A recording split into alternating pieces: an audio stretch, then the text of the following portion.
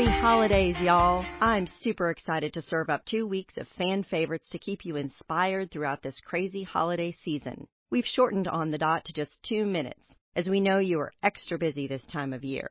Today, you will meet Rhonda Viteri again, and let me tell you, the next 2 minutes will definitely get your blood pumping. In fact, she shared an exclusive update with us at the end of this episode. And remember, if you're looking for a last-minute gift for a special woman in your life, On the Dot is free to you, but priceless to others. Share On the Dot and empower women the world over.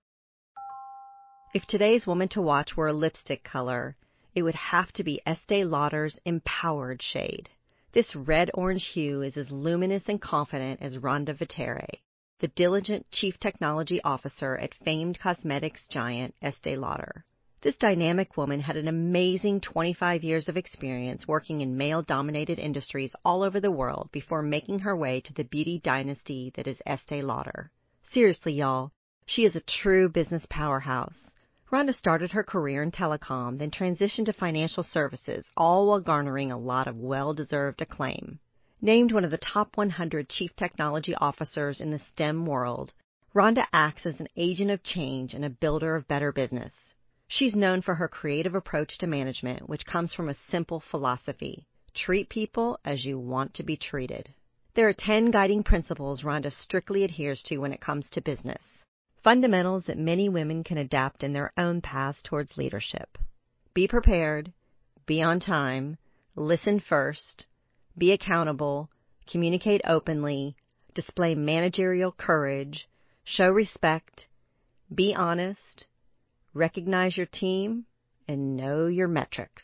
One thing that doesn't stop Rhonda is geography. She's a real globe-trotting business leader. When I spoke with Rhonda, it was her first day home after spending 6 weeks on the road. Such exhaustive travel is integral to Rhonda being effective at what she does because she must keep a close eye on the pulse of people in the marketplace. Part of Rhonda's travel stamina comes from what she calls her sanity: running. After completing a marathon, Rhonda flew to India within 8 hours like it was no big deal. And she's currently training for an Ironman triathlon. I'll definitely be motivated by that thought the next time I complain I'm too tired for a 30-minute spin class. Clearly, Rhonda is passionate about her career, her team, and inspiring women throughout the world with her energy, drive, and expertise.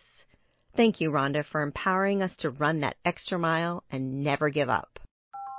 And in case you need a little more motivation, listen to what Rhonda has been up to this year. She ran that Ironman, and the New York City Marathon, all while traveling the world 4 times over and winning some pretty prestigious business awards along the way. All that, and she still managed to make time to have lunch with me in New York last June. The highlight of both of our years, I'm sure. This is Melinda Garvey signing off until next time. Remember, ladies, empowered women empower other women. So share On the Dot so more women can have a voice. Thanks for getting ready with us.